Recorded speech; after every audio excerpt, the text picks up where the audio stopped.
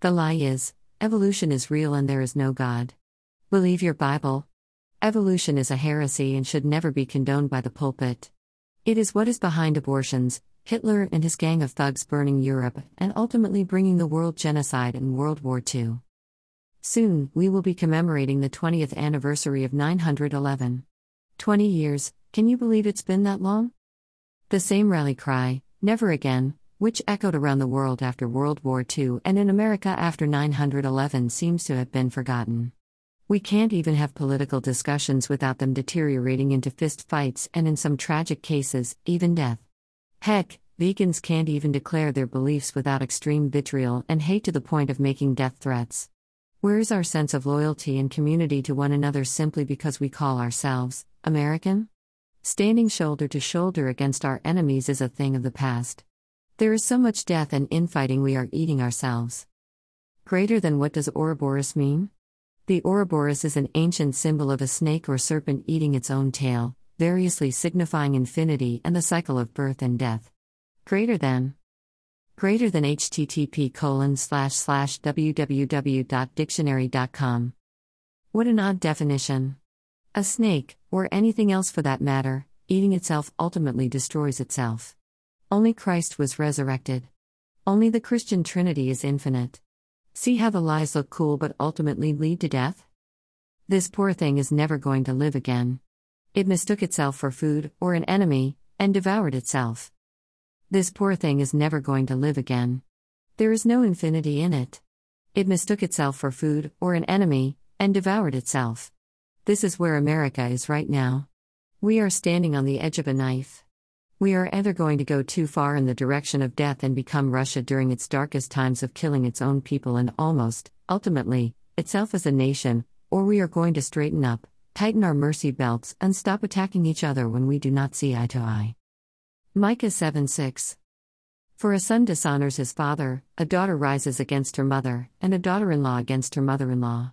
A man's enemies are the members of his own household. Matthew 10:21. Brother will betray brother to death, and a father his child. Children will rise against their parents and have them put to death. Matthew 10:35. For I have come to turn a man against his father, a daughter against her mother, a daughter-in-law against her mother-in-law. Luke 12:52. From now on, 5 in one household will be divided, 3 against 2 and 2 against 3. This is all coming about because the war really is virtue against barbarism. It is not virtuous to kill unborn children simply because they got in the way of your life. It is not virtuous to threaten, or attack, people who eat meat. It is not virtuous to say you want to attack the patriarchy because you hate men. It's not okay to hate men. It's not okay to hate anyone. It is hard to be patient with people who are attacking you. It is hard to pray for your enemies. Mercy is hard. That's why Jesus told us to be merciful. James 2:13 For judgment without mercy will be shown to anyone who has not been merciful. Mercy.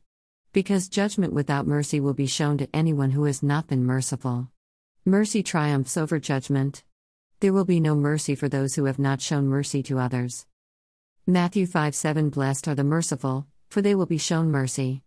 Blessed are the merciful, for they will be shown mercy. God blesses those who are merciful, for they will be shown mercy. Blessed are the merciful, for they. Romans 9:15 For he says to Moses, I will have mercy on whom I have mercy, and I will have. For he says to Moses, I will have mercy on whom I have mercy, and I will have compassion on whom I have compassion. For God said to Moses. Luke 6:36 Be merciful, just as your Father is merciful. Be merciful, just as your Father is merciful. You must be compassionate, just as your Father is compassionate.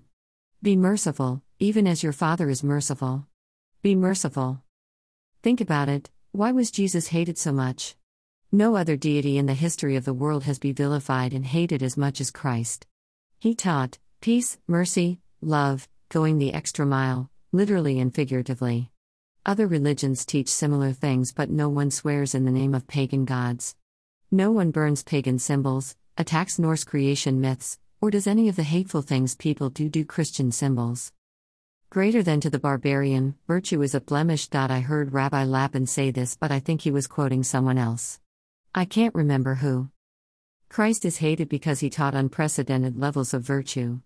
He taught that life is sacred. Although he did not abolish the law, he took the law to a new level. There was to be no more manipulation of the law, but it still happens in churches everywhere.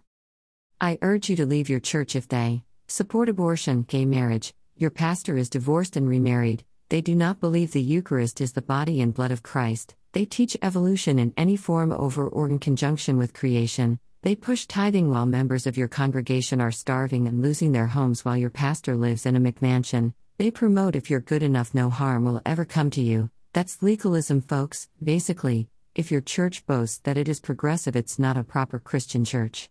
What they are really doing is promoting the views and values of the world.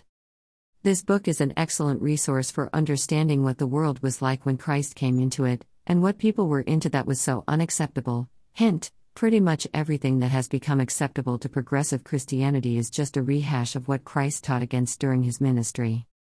Find me. Buy me. Read me. Link. Scripture tells us, God never changes? So why all of the changes to Christianity? Why are there hundreds of thousands of denominations?